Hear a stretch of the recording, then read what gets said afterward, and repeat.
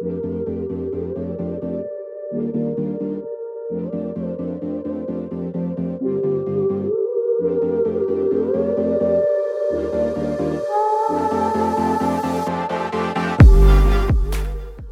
to the second season of Alternative Parenting Podcast, where we learn how to guide our kids to find their own path while supporting them in cultivating traits that will empower them to live a life of fulfillment, meaning, and satisfaction. I'm your host, Efrata Mira.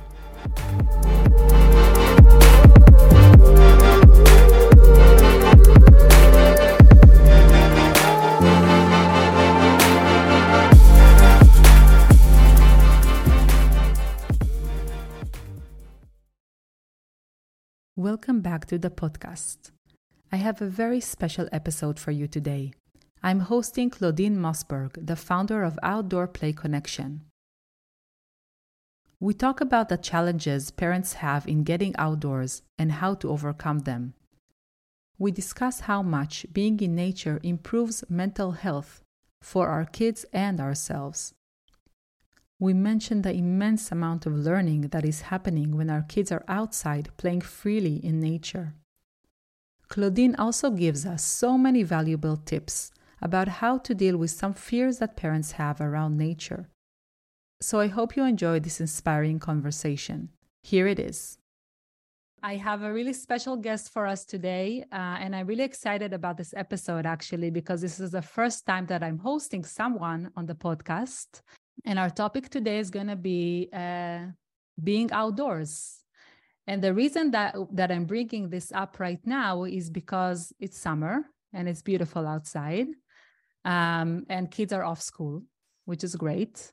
And moreover, the deeper reason for it actually is the need for kids to be outside more in general, not only in the summer. So this is one of the reasons why I'm bringing Claudine up here today, because there has been a very big shift in the last decade or so, with kids just being much more indoors than they used to.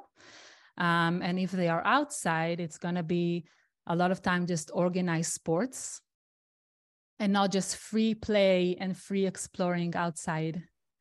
And, I remember from my childhood, we had like this little forest behind our house.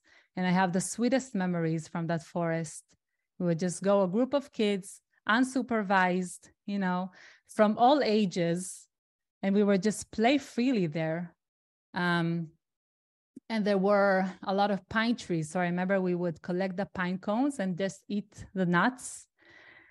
And I feel, that was just such a lovely experience. Just the freedom and how much I remember it empowered me. It made me feel independent and strong and empowered. So that's something that I try to give my kids today.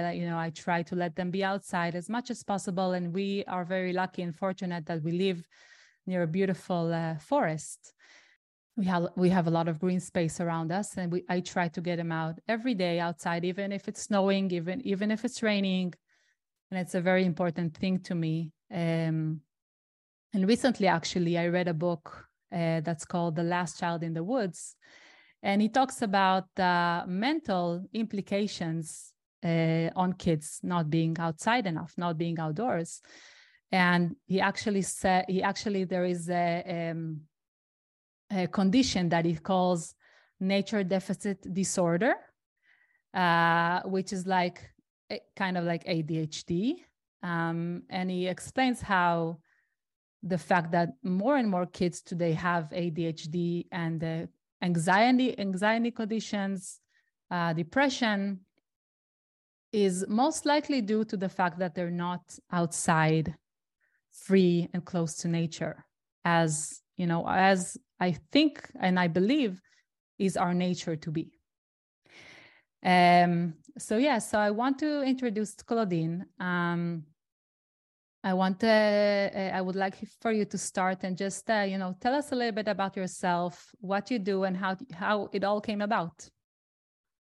Well, first, thank you so much for having me. And I'm so happy to be here and talk with you and share with more parents what's so important, as you said. And before I get into myself, I just want to say that I too, as a child, had that experience of a forest down the block where I used to go and play with my sibling and other friends freely, exactly how you expressed. And I do see that deficit now in that it's not really what happens anymore. So that is a very true thing that we see now in the difference from our childhood to children now.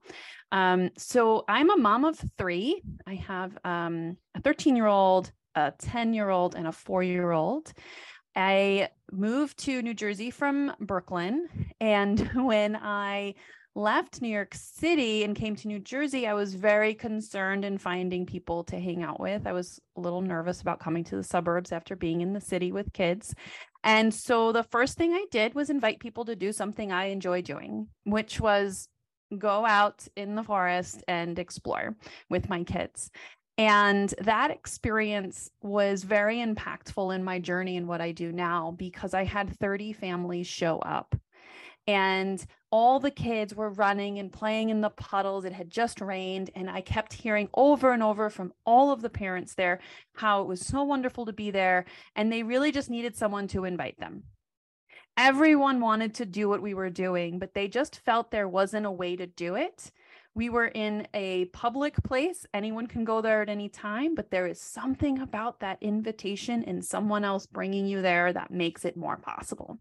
And so I have been on this journey over the last 8 years of bringing outdoor play to families and helping outdoor play be easier for families and showing them how to do it, because there's so many questions that hold us back, and really allowing them to have permission to let their children play freely and helping them break through those kind of like the instinct is there, but society has put some pressure on us where we ignore those instincts sometime. So over the years, I've built a lot of outdoor groups. In my own area, I've helped parents create outdoor groups in their areas that are further away from me. And in the last few years, I've done some coaching with parents to help them find ways to get outdoors that works in their schedule. Because as you said, so much of our days are scheduled right now.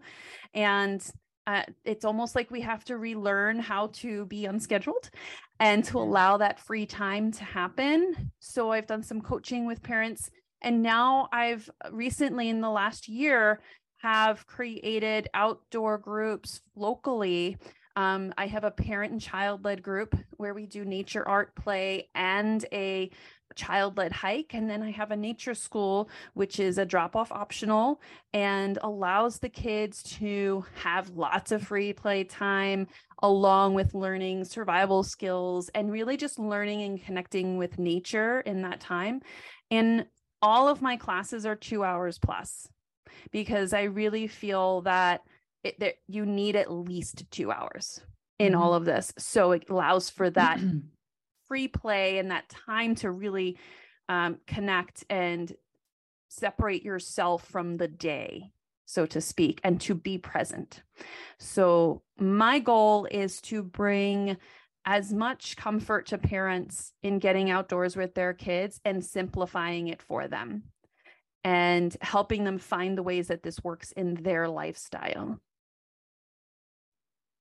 So what are some of these discomforts that you have encountered with parents? It goes from everywhere from, I want to be there, but I don't know what to bring. I don't know what to wear. I don't know. I've never done it before. How do I get my kids out of the house if my kids are really resistant to getting outside? How do I fit this in my busy schedule? From working moms with, both parents working, having a busy schedule, kids in school, like how do I fit that time in? What does it look like for me? I've had a lot of moms come to me and say, I really want my kid to have this experience, but I just don't know how, and I'm out of my comfort zone. And we work together, and I now have a mom that it's an amazing story. Her son is 2, and she just was like, I don't know what I'm doing. This is very, like, I just don't know where to even start. And we worked together. She joined one of my classes, and now she's actually leading a class this coming fall. So she's become a leader of one of the classes. And so that's kind of the power of community, and really embracing the fact that when you come together, you can learn together and find that comfort, because all of my groups do promote community building and really allowing parents to connect. That's why I make sure that there is a parent-child option, and the nature school is drop-off optional to give parents that flexibility, because it is really about creating that community to support each other. And when you have a group of people that are all trying to figure it out together and have that support, you can do hard things. That's awesome. And have you encountered fears of parents around nature?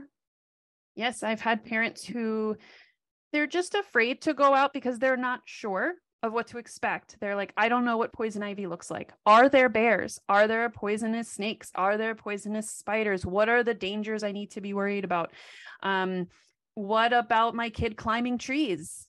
What do I do when it's cold? Right? I'm afraid my child will be too cold. Moms with little ones and siblings where they want to get their toddlers or their bigger kids out, and be able to enjoy the nature, but they're not sure what to do with their newborn or their infant. And how will I make sure they're warm? And all of these things are possible, but they're not possible unless you know how. Mm-hmm. And so I've gained so much knowledge over the last almost decade that I really just want to get this out there so that people can be empowered, like you said in the beginning, and feel that empowerment and feel that confidence and feel that sense of being okay with getting their kids out there, because that will then pass on to the children. Yeah. I want to get to those tips. Like, I really want us to, I don't know, just if you can share from your knowledge about really how to overcome these challenges with what to wear and what to do about, the snakes and the bears and maybe ticks. But before that, I was wondering if you have seen with your family or with other kids, how nature affects their mental health. I mean, for my kids, we're out 2 to 3 times a week at least. They're outside every day, but we're in the forest usually 2 to 3 times a week. In the summer, we're at the beach a little bit more, but so we have that consistency. And so I can tell you that when we don't have that, if there's a week where we're not getting that time, we feel it. So that's kind of like the reverse effect, where we feel it when we're not there. I've seen families come to me, and when they first get started in one of my groups, where they're just getting started and getting outdoors, and a lot of the challenges that they have disappear. So I have seen children who, in my own groups, especially children with ADHD or other challenges that they have, neurodivergencies, where they really do thrive because there's no walls. Right? So sound will travel differently outdoors because you're not contained, right? So they are actually in a comfort zone, and they can explore and they can connect. And there's the space for them where if they need to go in their own space to regulate, they can. Right. So I have a lot of kids with different neurodivergencies in my classes, and those parents are welcome to take their child and go for a walk separate from the class and come back when they're ready. And, I have a few kids, like, parents are finding each other in these groups so that they can go together. And it's very interesting. Those kids really gravitate to each other because they can feel that connection. And I have also seen kids who might come in where they are struggling socially, or maybe anxiety, or anything that they're kind of struggling with. I've had a mom come where their child was in like a preschool setting. She took them out of preschool and started in my class, and a lot of the challenges she was having just disappeared. It took a few weeks, and I try to manage that expectation and saying, you're not going to step into the forest and in the first 5 minutes everything's going to disappear, but I promise you that every time you show up, it's going to be worth it. And I've seen that over a few weeks' time, how you start seeing the transformation where they become comfortable. They own that space. We meet in the same space over and over because the kids then become familiar with the area. And it's really beautiful to watch a child come in and observe, and then watch each week as their comfort zone expands, and then they become more creative. They become more interactive with the surroundings that they have. They connect with the other children more so, because so many restrictions are removed when there's no walls. And there is a lot of research on the fact of how the color green impacts us, how the just what the plants are giving off to us, right? Just being in that space. And, you know, in the summer, in the forest, it's like 10 degrees cooler in the forest than it is outside anywhere else. Yeah. In the winter, you can be sheltered in the winter too, right? So like you can still find ways, like you can be warmer in the winter in the forest, right? Because you're moving around and you're doing other things. You're not just sitting inside. So a lot of these things that people don't really think of, I know my kids will say, oh, it's going to be a rainy day. Can we go to the forest? Because they love to be there in the rain. There's tons of puddles, there's tons of mud, all of these things that they can interact with. There's sensory. It's like all of these things that children need. And to be honest, so do adults, that really do help our mental health. It absolutely helps regulate. It helps us connect. It helps us de-stress. It really is something that we all need. And if we continue to be disconnected from it, that's where, you know, the nature deficit, like that is a real thing. Yeah. And I encourage parents that screen time is not going anywhere. This is our future. This, like, technology is not leaving. So it's important for us to see this. And as in my generation, you know, I didn't grow up with technology like this, right? So like I just didn't have that distraction. We've had to grow into this as technology has evolved. So it's important, like we have to help our children learn something that we're still learning. It's not like this has been around and we learned it as children and like we're passing this on. Like we are literally learning it now, and technology moves very fast. So we have to embrace that screen time is going to be part of their lives, and we have to learn how to balance screen time with green time, because we don't want to lose the green time, and we don't want to shun or shame the screen time. That's something we need and they're going to need. So how do we help them balance that? Not forget about the green time. And also balance. I love this. Balance is not always equal. So balance does not mean, okay, so we've had a half an hour of screen time, we're going to half an hour of green time. Like that's not how it works. Every child, every human is different, right? So you have to figure out how screen time works in your family, what age your child is, what is developmentally appropriate, what you feel comfortable with, and help them figure out how that fits into your life. And we do that by modeling it, right? So we have to be conscious of, okay, do they see me on my phone all the time? Do they see me sitting on my computer all the time? Are they seeing me disconnecting from that? Right? So when we go to the forest, I'm very conscious when I'm in the forest, like I am not on my phone, right? I am connecting with the kids and I'm there. I might take a few pictures, but I want to be able to model that behavior. So it's something that I know is a big hot topic for a lot of parents on screen time. And it's okay to feel that, because I think the reality is, like, let's just be real. Screen time is new for all of us, and it's evolved even in the last 5 years. So let's be gentle and kind to ourselves and just say, okay, we're all learning together, and I'm going to help you learn how to balance this while I'm learning how to balance this. Yeah. I like what you say about the senses, because one very big difference between being out in nature and being on a screen is that we engage all our senses when we're out in nature.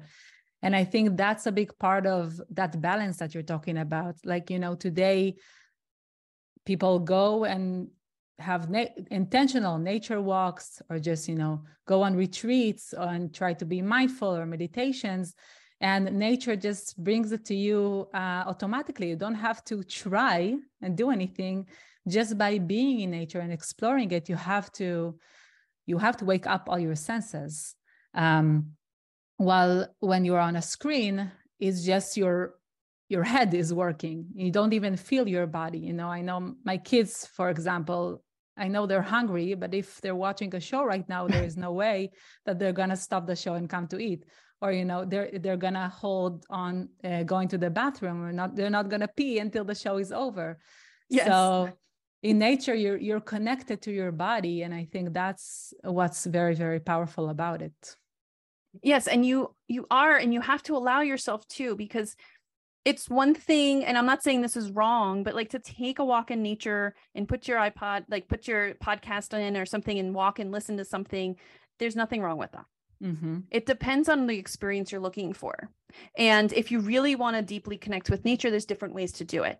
And so what I tell people is, if you need to get out and you need to listen to something, or you have something, a recording you have to listen to or something for work, like by all means do that, because it's better to do that in nature than to not do it at all. However, if you want to take time to then deeply connect with nature, disconnect from the phone, disconnect from the sounds that we're putting into our senses. And when you're taking a walk, and I do this on I offer free mom hikes. It's donation only to get moms out. Right. The last thing we need is like trouble to make more time for ourselves. Right. So I try to offer this once a month to moms to like get out. And during these hikes, we talk, we connect, we discuss anything that comes up. But I also take time to stop and listen, and stop and observe. And this is something that our children will do for us when we're with our children in the forest. When we are alone without them, it's important to remember to do that. And this is one thing that I love about being outdoors with kids, is because if you go and you observe and you experience this through their eyes, it is a completely different experience than if you're going for a hike and walking and talking with a friend. We could miss so many things. So the slowness and the intentional aspect of what children are exploring and deeply looking at things, especially I love those toddlers who are literally into every single little thing. But like that grows with them, and as they get older and they get taller, like they start seeing different things. And so as my kids have grown, we've experienced things in such different ways. And now I have a 13-year-old. And when we went on a mother-daughter hike, the pace was faster, but we still stopped and she still saw things. And I got to see it from her eyes, like we observed like 4 different red-tailed hawks as they were flying. And we were so tall that we were at the height of the trees that we could see them like right eye level. It was incredible. If I wasn't with her, would I have seen that? Maybe, because I'm intentionally doing that. But like, these are the things that children really help us remember to do. And that's one of my intentions with all of my groups, is saying, okay, we're not in a rush going to the next spot. If the kids need to take 30 minutes to go somewhere, we're going to take 30 minutes to go somewhere that would have taken us 5. Because along the way, we might see a wriggly worm. We might see a mud puddle. We might see a track, right? We might see an animal track. We might be able to spot some berries. We might be able to spot some poison ivy, right? We have all of these things that they will be curious about that we can then engage with them. And it allows them to slow down. More so, it allows us to slow down. Yeah. I think that's really healing for us. I mean, we can take that as an opportunity, right, for ourselves to heal. Just go outside in nature and just enjoy it and look at it from their eyes and take it slowly. We have a long driveway, so we have to walk the driveway to go get the mail. And it's like 5-minute walk if I do it by myself. But if I take my toddler with me, who is 2, I take like an hour because I know we're going to stop every rock on the way. He's going to want to pick up and throw it in the little stream, and everything is going to be like a very big deal. And I just love seeing his excitement of every little thing. Every single thing is so magical and like it's new. And I just love watching like these tiny humans experiencing these things for the very first time and just being curious over and over again. And children are wired for that. They are wired to engage that way and to be curious. And if we are trying to hurry things along and keep in a schedule, we miss those opportunities. And that's where a lot of this development and mental health comes into play for children, because they need that touch. They need that smell. They need that crouching down to see something and looking under, climbing the tree, like all of this balance and climbing and rough play and running and just all of this physical and just really connects to the mental aspect of things, especially for children who are developing, and it helps set them up for learning. And this is something that's so important, especially in those early years. Like as they grow, the developmental need changes. Like when they're younger and that under 5, they need all of that climbing and that balance and instability and walking on the ground that's like not cement and squishing in the mud. If I see a mud puddle, I am calling it out to the class and I'm like, I found a mud puddle.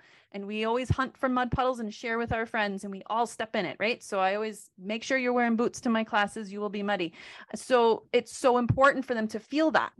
And I've had kids come to class that have sensory, concerns, and like maybe they're not too sure, and they're not sure if they're going to touch the mud, or they're not sure if they're going to touch the dirt, or if they're going to do any of that. And then after a few weeks, they start to get more comfortable, maybe a few months. It depends on the child. But I've had a little boy who was in that 1 to 2 year age who just literally would not touch anything with his hands. And if he was walking, toddling along, and he fell and his hands, like he literally would make sure his hands did not touch the ground. And when he would get up, he would use his elbows. So it was like his gear helping him to get up. And after about 5 months in of being in my fall class, my winter class, and then spring came, and he has started to stand up using his hands, and his hands get dirty, and he kind of is like, brushes them off. And it's like, that was not okay 5-6 months ago. But because he's been exposed to it and seen that it's okay, it's allowed him to develop into that comfort. And I've seen this so many times for kids who are unsure of that. And it's such a natural way to expose kids to the senses, to the different temperatures, to different smells, to different textures, to experiencing different heights, climbing a tree that has been down, balancing on a nature balance beam, making a nature seesaw. All of these things are things that we did in the forest on our own, unsupervised, right? That kids need. Yeah. And it's the unstructured, it's the non-man-made things. It's things that they create and they see and they create, because that is the imagination that they're experiencing there. It's not a structure that was made for them to play on. Yeah. They are connecting with nature and finding a way to have nature part of them. And it's just a very different connection. Yeah. And that's the learning. That's a lot of learning. That's what you just described. It's math, it's science, it's physics, it's all the, I'm not talking about even the social interactions where you learn, and you learn about yourself, so yeah, just so much. The learning is intellectual learning even. Yeah. Yes. It's extensive how much learning happens. And it's interesting because most parents aren't ready to, they're not aware to identify it that way. So I will point it out and make sure, that's part of what I do is say, okay, what we're doing right now, this is part of engineering. We're learning how to balance this. This is, part of math, how they're connecting these things together, right? So there's just so much learning that happens. And it's a matter of the observation. Instead of directing and leading, it's the observing. And all of my teachers, we call ourselves guides, because we want all the kids to know that we're there alongside them, right? And we are here to hear their inquiries and hear what they're interested in and bring more of that to them. And when you dive deep into things that they're interested in, they will learn so much. And when they're given that free open play time, it brings that social aspect that you were talking about. how to interact. And all of my groups are multi-ages. I have ages 2 through 13 in my groups. And it's so wonderful to see how younger kids look up to their peers as mentors, and how the older children find confidence in leadership and mentoring those younger children and working together. And what a 6 or 7 or even 10-year-old would do is going to be different than what I would do. And so that 2, 3, 4-year-old is watching what these other kids will do, and it influences them. So I'm very cautious when I'm bringing projects, in that I don't do too much. And I often will have one of the older kids who have been with me for a while, like they are my helpers, so that the children see a child doing it and not me. Yeah. Right. I want them to feel that connection, because I'm here to provide and I want you to create. And then there's no stress or pressure of like what is right or wrong. And then they start learning from each other. And this is like so magical, bringing multi-age kids together, groups together, and just how it really impacts everybody. Yeah. Yeah. And I think that's our natural way of learning, because when we were hunter-gatherers in the past for like 95% of our time on this earth, that's how kids learn. They learned from each other. They would just walk around together in groups with multi-age groups, and they would just teach each other and take care of each other and socialize and learn the culture norms and everything. It wasn't adults that were sitting and teaching anything. They were just observing them and trying to do the same as they did. Right. So yes, observing and providing resources. And when you observe, you're then there to know and give what the child needs. Yeah. Yeah. So I want to talk a little bit about how we deal with those fears that we talked about before, like the poisonous snakes or the bears. In our area, there are a lot of ticks, and the weather. Just a few tips for parents on how to get the kids outside in a safe way, and also in a way that the parents will feel comfortable, and the kids will feel comfortable as well. So I think we just talked about a lot of things. Like we could spend another hour on just talking about how to handle these. But so the first thing I kind of want to suggest is that for parents to understand that it's okay to be uncomfortable. Anything that we're doing that's new and we're not sure of, like knowledge really is power, right? It's very powerful when you understand something. So don't be overwhelmed with trying to go all in right away, because then you're going to hold back, right?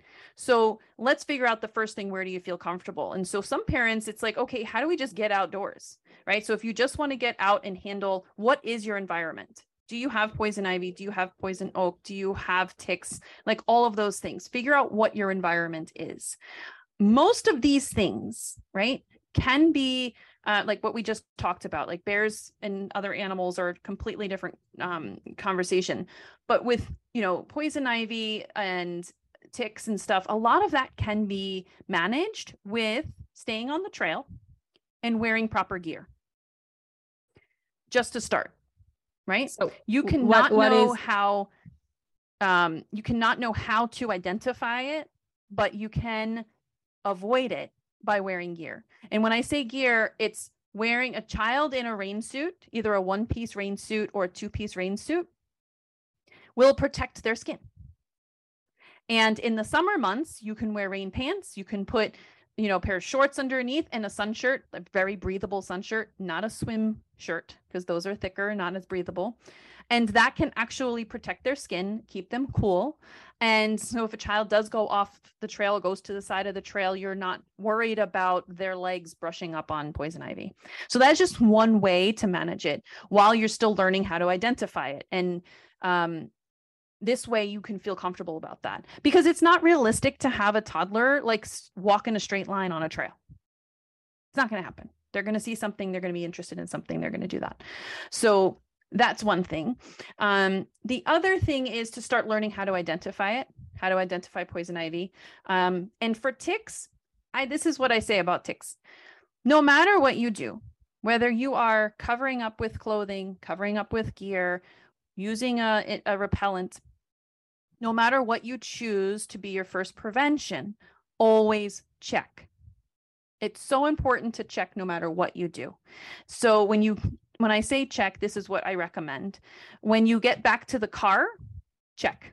If you have little kids, have a bag that you can put their clothes in and change them at the car. And while you're changing them, do a quick check from head to toe. We start at the head and we work all the way down to our toes and change their clothes. And when they get older, you'd still do a check, take off the outer layer. And when you get home, if it's ideal, take a shower because you will find them easier. And it just gives you that opportunity to do a full check. If a shower is not possible, that's fine. At bedtime, make sure you take a shower or a bath and do that too. And you can take any clothing that you wore and put it in the dryer and put it on a heat cycle for not too long, just 5-10 minutes. And that's it. Gear, I leave outside so it doesn't come in the house. So just doing those few things can help prevent, any problems with ticks. I also then check us the next morning. And then I check the next night. So it's a 24-hour cycle that I check so that I find something within those 24 hours. And I'm checking 3 to 4 times. And it sounds like a lot, but we're talking, it might take 1 minute per child, depending on how much wiggles they have. And when you start doing this routinely every single time, it's like brushing your teeth. Every day we brush our teeth, right? So we do a tick check every time we get back from our hike. We take a shower when we get back from our hike. We check at bedtime. We check in the morning. That's just what we do. So it becomes a routine.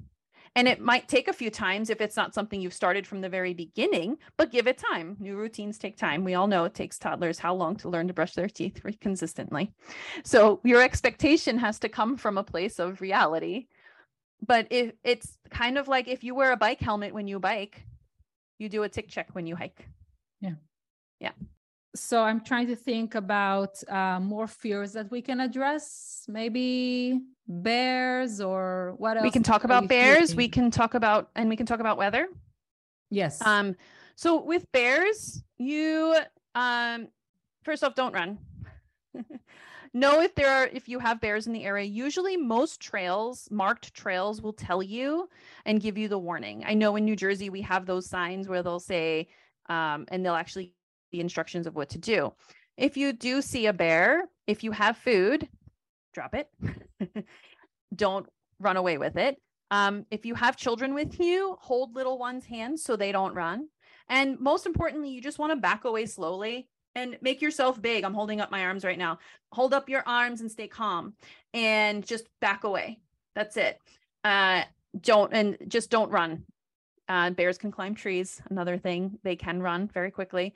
And so I think just being aware of that is important. And with kids, I think it's also important to just prepare them for that. So when we go on a hike and I do check the area and I make sure that's the thing is like, check where you're going, right? Know where you're going. And every area is different. And it's usually very easy to look it up online. That's where the technology thing really comes in handy, right? And so you can really easily look this up online and then they'll tell you, the park system will tell you what to do. So you don't have to remember what I'm telling you right now. It's usually information on the internet, very easy to find. But I think it's important to prepare kids for what they might experience and to make it not scary. So if you are calm, they will be calm. Yeah. So we were on a hike. It was a 4-hour hike in an area, and it does have bears. We don't have bears in my very local area. If we have a bear, they're very lost. So, but in this area, there were bears, but we knew what to look for. And I talked to everybody, the whole group before we went in. We had ages 2 through 13 that day. We had like 9 kids and 11 kids. But we all talked about it. We said, what are we going to do? And how are we going to handle it? And understanding like, hey, we're entering their home. So we just need to be respectful of that. When you're going into the forest, you're entering nature's home. So, the snakes that are there, the insects that are there, the plants that are there, it's their home. So if we're respectful of that, we'll be okay. And, I just addressed it very calmly so that the kids would understand. And we were fine. And at one point, a hiker came by and he's like, oh, a bear was spotted on the trail and this. And I was like, okay, great. And so we talked about it again and reminded all the kids, what do we do if we see a bear, right? And all the adults knew, and we were just scanning the area, making sure, right? So the kids could focus on hiking. But we all knew what to do. And I think it's the repetition and letting them know it's okay. And there are going to be bears there that we're not going to see, and they're not going to bother us. Right. Yeah. So I think just allowing them to know, like, we're okay. Same snakes, don't approach a snake unless you know how to handle snakes. If you see a snake, observe from a distance. Don't go up to the snake. Don't try to poke the snake. Don't try to grab the snake. Snakes don't want you to bother them. Right. So if they feel threatened, that's what happens. Most of these encounters in nature, it's like the animal feels threatened. That's their instincts. Right. Yeah. So if we respect them, they're likely going to respect us. And what was the other thing? Weather we were going to talk about. Yes. So for the 4 seasons, for the different climates that we can have, we talked a little bit about summer. Yes. And it really depends on your child's comfort level. And I think this is the number one thing with temperatures and weather, is that realizing every child is different. I have 3 kids and they all run different temperatures. My oldest needs a layer less than me. She's always been that way. And then I have another child who needs a layer more than me. So trusting your child to communicate this is really important, because every child doesn't need the same thing. So if they are refusing to wear an extra layer, they might not be able to communicate to you that it's too much, right? So in the summertime, I do recommend a nice breathable sun shirt, because it will protect you from the sun. It'll let it be breathable, and something that comes down to the wrists, because then you're protected from the sun and from ticks. When you wear rain gear, the reason why I recommend rain gear, especially on young kids who are going to be closer to the leaves and be into all the things, is that the ticks can't really grab onto that material. So it provides an extra layer of protection. So everything we do to protect against ticks, or, walking against poison ivy, it's just another layer of protection that we can choose, all of its choices. And like the gear will also protect from poison ivy, but you have to be careful because the oils can get on the material. So if you know your child went through a bunch of poison ivy, make sure that gear, when you take it off, take it off inside out and put it in a bag. I always have a bag. I use Fresh Direct bags, any kind of big bag that you can just throw a bunch of clothing in and not have it all over your trunk, so that it's not touching everything. So put all of that stuff in a bag, so then you have your used gear that you can deal with when you get home. In the rainy months, rain gear, just put on the rain gear. And moms, dads, make sure you wear rain gear too, and have those rain boots on, because jumping in puddles with kids is so fun and really healthy for us. In the sense of adult mental health. If your kid finds a puddle, go jump in it with them. It's definitely fun, and I encourage you to do it. So rain boots, rain pants, the strap, there's usually an elastic strap underneath the pant leg. The pant leg goes over the boots, and the elastic strap goes under the boot. And that helps keep the pants cinched and closed and sealed on the boot. And then you have 2 layers at that ankle level, protecting them from water, because they will step in the deep puddles. And then the rain jacket. Some kids love rain mittens. Some kids hate them. In those spring and fall-ish winter times, where it's that transition of weather and rain is kind of cold, the rain mittens are really nice, because you can enjoy the rain and your hands are not cold, and you can still play in the mud and stuff like that. They're really great. And having a rain hat. If you wear glasses, parents, get a hat for yourself, because I wish there's no windshield wipers on my glasses. So I always wear a cap, because then you have an awning over your glasses, and you will not be looking through raindrops the whole time. That's just a little parent hack there. I love that. In the winter, yeah, Mm-hmm. In the winter, I'm telling you, we love winter. Don't miss out on winter. I know the cold is hard for so many people, and some people, the heat is hard for some people. When you get to these extremes, especially in areas that are hotter, and just realize that you don't have to be out for 4 hours.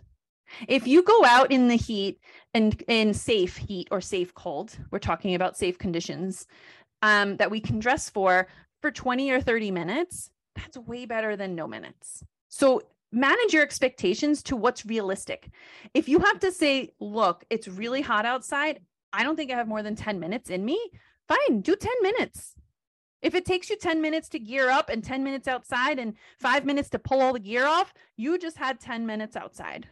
So make that a win for you, because it's better than not doing it at all. And then you'll see, what I find when I recommend this is that those 10 minutes become 45. That's just what happens. The kids probably don't want to come inside. The kids don't want to come inside. The kids are having fun. So why do you want to drag them back inside? So then everybody just ends up having fun. So manage the expectation of, you know what, we're just going to go. It's cold out. We're going to go for 30 minutes. We're going to walk around and then we're going to come home. Always pack food, because you're thinking you're going to go there for 30 minutes and 90 minutes later, you're hungry and you're still exploring the forest in the cold. So if you wear the right layers here in the winter, I recommend a base layer. This can be wool or synthetic, no cotton. Cotton is going to absorb your sweat and that will make you cold. Okay, so no cotton. If you're allergic to wool, there's lots of synthetic options. The second layer should be a fleece layer. You can do a second wool layer over that if you want. Some people like a very loose wool over the base layer, or you can get fleece. I like using fleece because then it's very multi-purpose, just having a fleece around. So put the fleece top and the fleece bottom. For little kids, you can get a one-piece fleece. They're great. And then the next layer would be your waterproof layer. Either you're layering underneath a rain gear set. Rain gear is great. You can get rain gear in our area. You can use rain gear almost 10 months out of the year, depending on the winter we have, because you can really layer under rain gear and be warm enough. Or you're wearing a snowsuit. I love one pieces, especially for the littles. And I'm talking littles, until like 8 years old, at least. I would put my 10-year-old in a one piece if I could. They just don't usually make them. But the one pieces are great because they're more insulating, especially for the kids who are colder and run a little bit cool, where they need that extra insulation. They don't have that gap. The pants usually come up taller. The bibbed pants are good because it gives that extra layer under the jacket. So sensory kids might not like the one piece. Sensory kids might not like, I don't like elastic around my waist. So I get it, right? So there's lots of different options here where you can wear the one piece, which is very flowy and will insulate really well. You can wear a two piece or you can have the bib pants or the elastic pants. And it really just depends on what works best for your child and what feels comfortable on their body. It's most important that they wear what you have. So figure out what works for them so that they'll want to wear it. Same thing for us. Make sure if you're gearing your kids, you get yourself warm too, and make sure you have the similar gear that you have so that you can be there. Also, this is a really important tip for parents. When you go out with your kids, especially in the winter, you will stand around a lot more than they do. So make sure you have that extra layer. Your kids might be taking that fleece layer off. That's also why I like that fleece layer. But make sure you have that extra warmth on you, especially if you run a little, like you get cold easily, because you're going to stand still more. Make sure your boots are really good insulated boots because your feet are going to be standing still on the ground more. For the kids' feet, really warm socks. Wool is great, but just make sure they're really warm socks. Again, no cotton. Try to avoid cotton for any layer on your skin, any layer at all, really. And then for boots in the winter, I do recommend an insulated boot. In making sure that, it's keeping your feet warm. You can use rain boots for a long time and, using a good sock, but eventually you're going to want that insulating layer, especially on the bottom part, because the ground's going to be cold. Tip on the boots. Make sure when your kid tries on their boots, there is a good gap, more than you would buy in your sneakers. You buy sneakers to make sure they're a little big so they can grow into them. You want the boot to have a good amount of space. They need airflow to be warm. When your kid says their feet are cold and you're like, the boots still fit. They fit, but they don't have that extra space in the toes to circulate the air to keep them warm. Okay. So buy them a little bigger than you're thinking, because once they get too close to that toe, it's going to get cold. Hats, balaclavas are great. A balaclava will go over your head and your ears and down your neck, and it will really insulate your head. And then you can wear a cap over it. And then I love wearing, kids, it depends, gloves or mittens. It's always the question, gloves or mittens. For really littles, use mittens. They're warmer and easier to get on.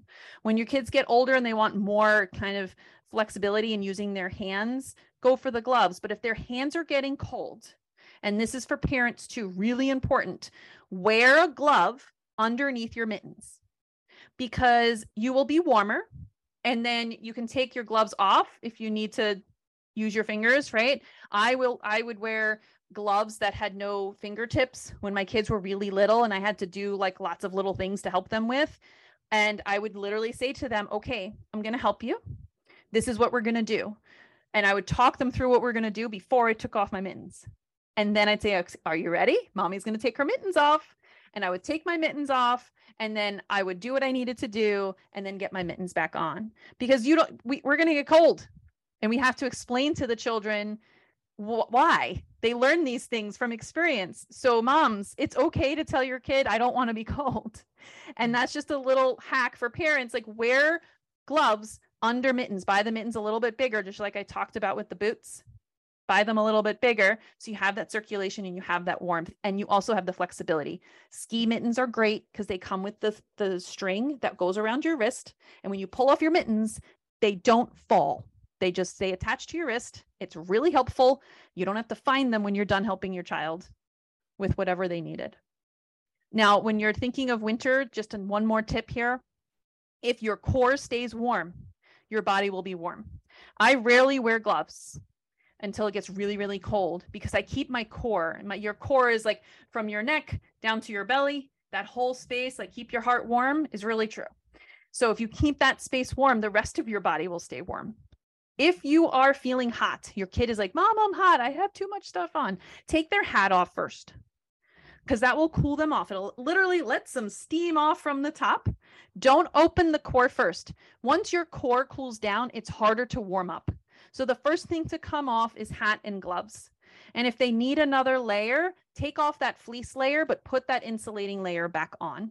Because once that core gets cold, it will be harder to warm them up. And often they just need to take the hat off for a little bit, cool off, and put the hat back on.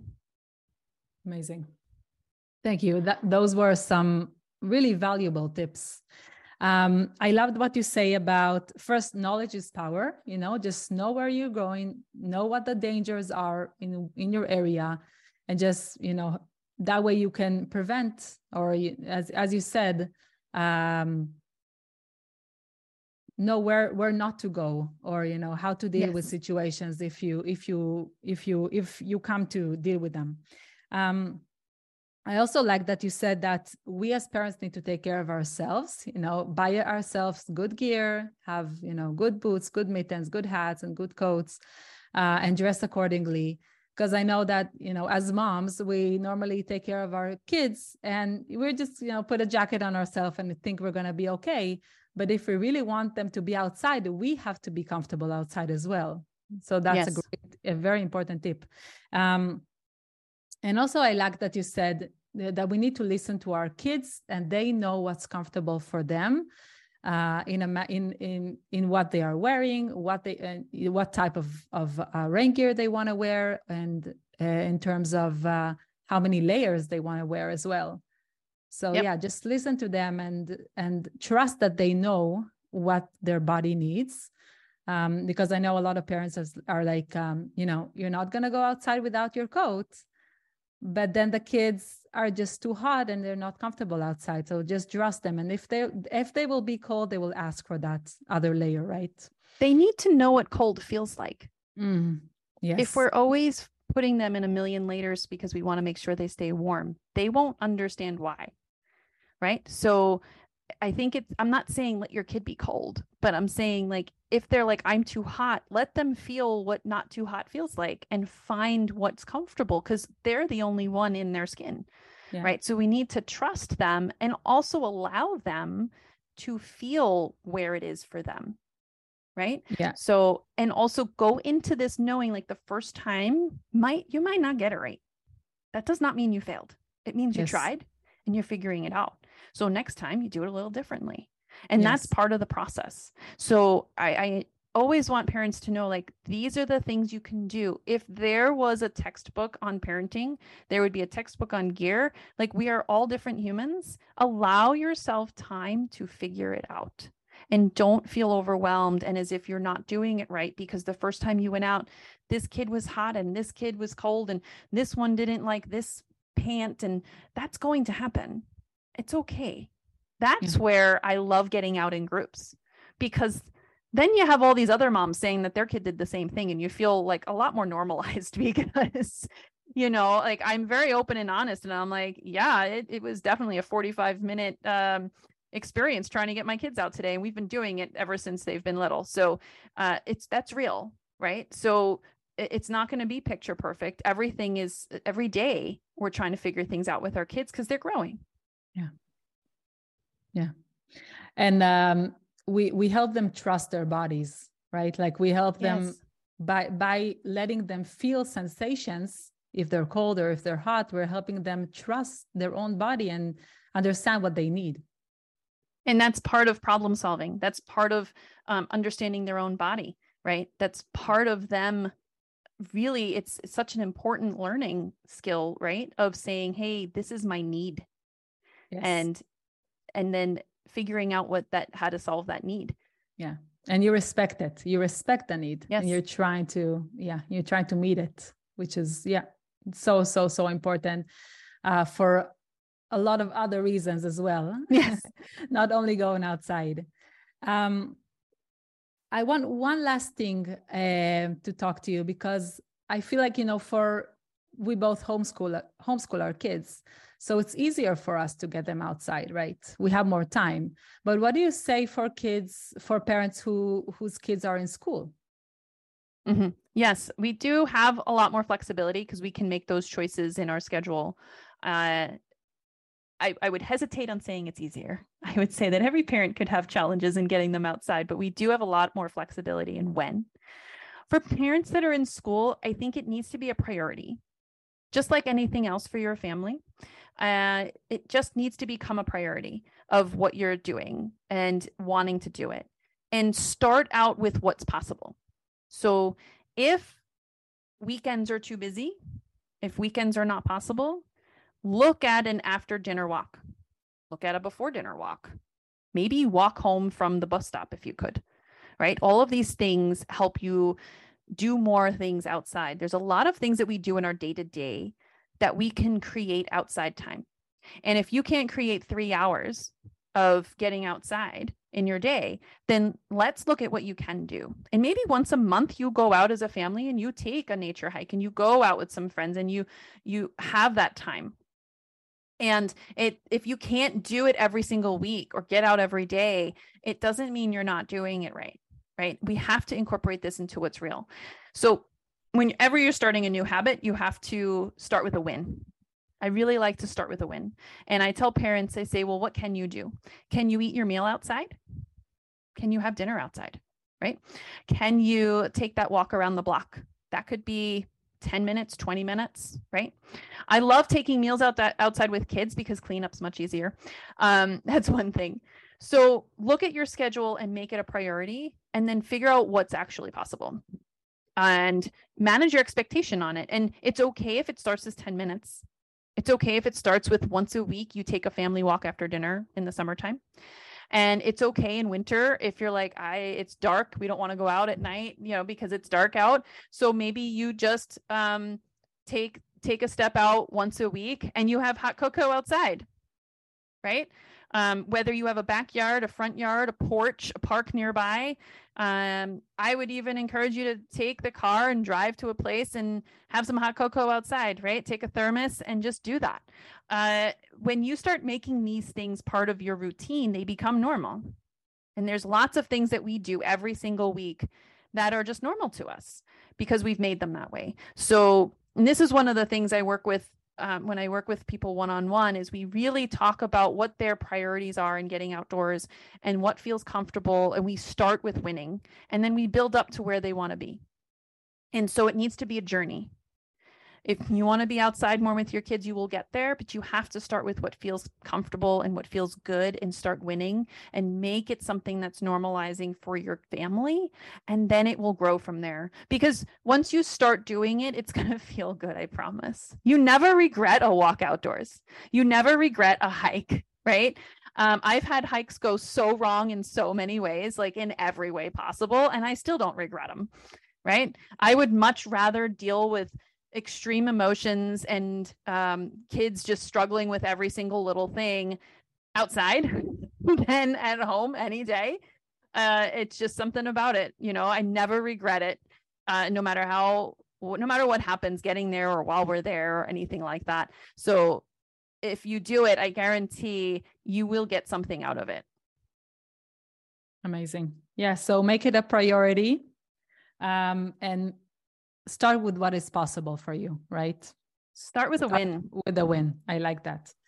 Thank you so much, Claudine. How can people connect with you if they want to hear more about your programs or your one-on-one coaching or your other offerings? They can find me. I have a website, outdoorplayconnection.com. You can go there. And you can also find me on Instagram, Outdoor Play Connection. You can DM me there. I try to keep things really comical and real in my sharing there. I love to have people connect with me. And also, I would like to also recommend, if you don't mind, when people are looking for gear, you can find gear secondhand. I do tell all my communities, like, we pass on gear from child to child with, as kids grow. It's why it's so great to have an outdoor community together. But I do have two shops that I recommend. One is Biddle and Bop, which is run by a single mom of 3 girls. It's an online shop only. She is phenomenal. She has taught me everything I know about gear. She's a very good friend and a really wonderful person. She will help you figure out exactly what's right for your kids. And that's biddleandbop.com. And also Outdoor School Shop is another company. They are also online and you can check them out. They have more adult gear too. So if parents are looking for stuff, and these are 2 kind of smaller shops that you can support. I like supporting, small businesses, and they've been really wonderful in helping figure things out. So I just wanted to share that if people are looking for finding gear. Awesome. I'll be sure to attach those links in the show notes also. So people will be, it will be easier for people to find them. Thank you so much, Claudine. This was really, really inspiring. And you really made me want to get out even more to nature with my kids right now. So wonderful. I really thank you. And I hope other parents will be inspired by this as well. I'm sure they will. I hope so. Thanks so much for having me. I absolutely love talking about this. So if people want to reach out, I'm happy to take a DM and chat about it, because this really is a passion of mine to help families find their comfort in the outdoors. Thank you. Thank you so much. Thank you for listening to this episode. I hope you learned as much as I did and that you are inspired to get more outdoors with your kids, not only this summer, but also during the year. This is the last episode of this season. I'm taking the summer off to prepare the next season, which will be all about education. I will talk about how kids and people learn, and how we can parent in a way that will nurture our kids' self-drive and motivation for learning, and most importantly, to find their own path in life and grow up to be who they truly are. I hope you have enjoyed this season. If you did, please share it with other parents. I will still be very much active online on the Facebook group Marsupial Mamas and on my Instagram page marsupialmama.coach. You can also contact me on marsupialmama.efrat@gmail.com. Thank you so much for being here and for doing the best you can to be a better person and a parent. Love you all. Talk to you soon.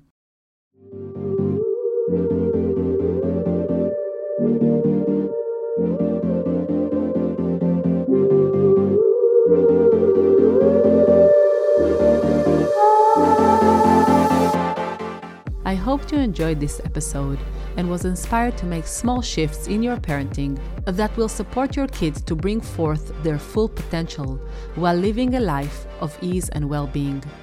To support the show, please make sure to subscribe and rate the show. Leaving a comment can be very helpful in promoting the show on the podcast platform.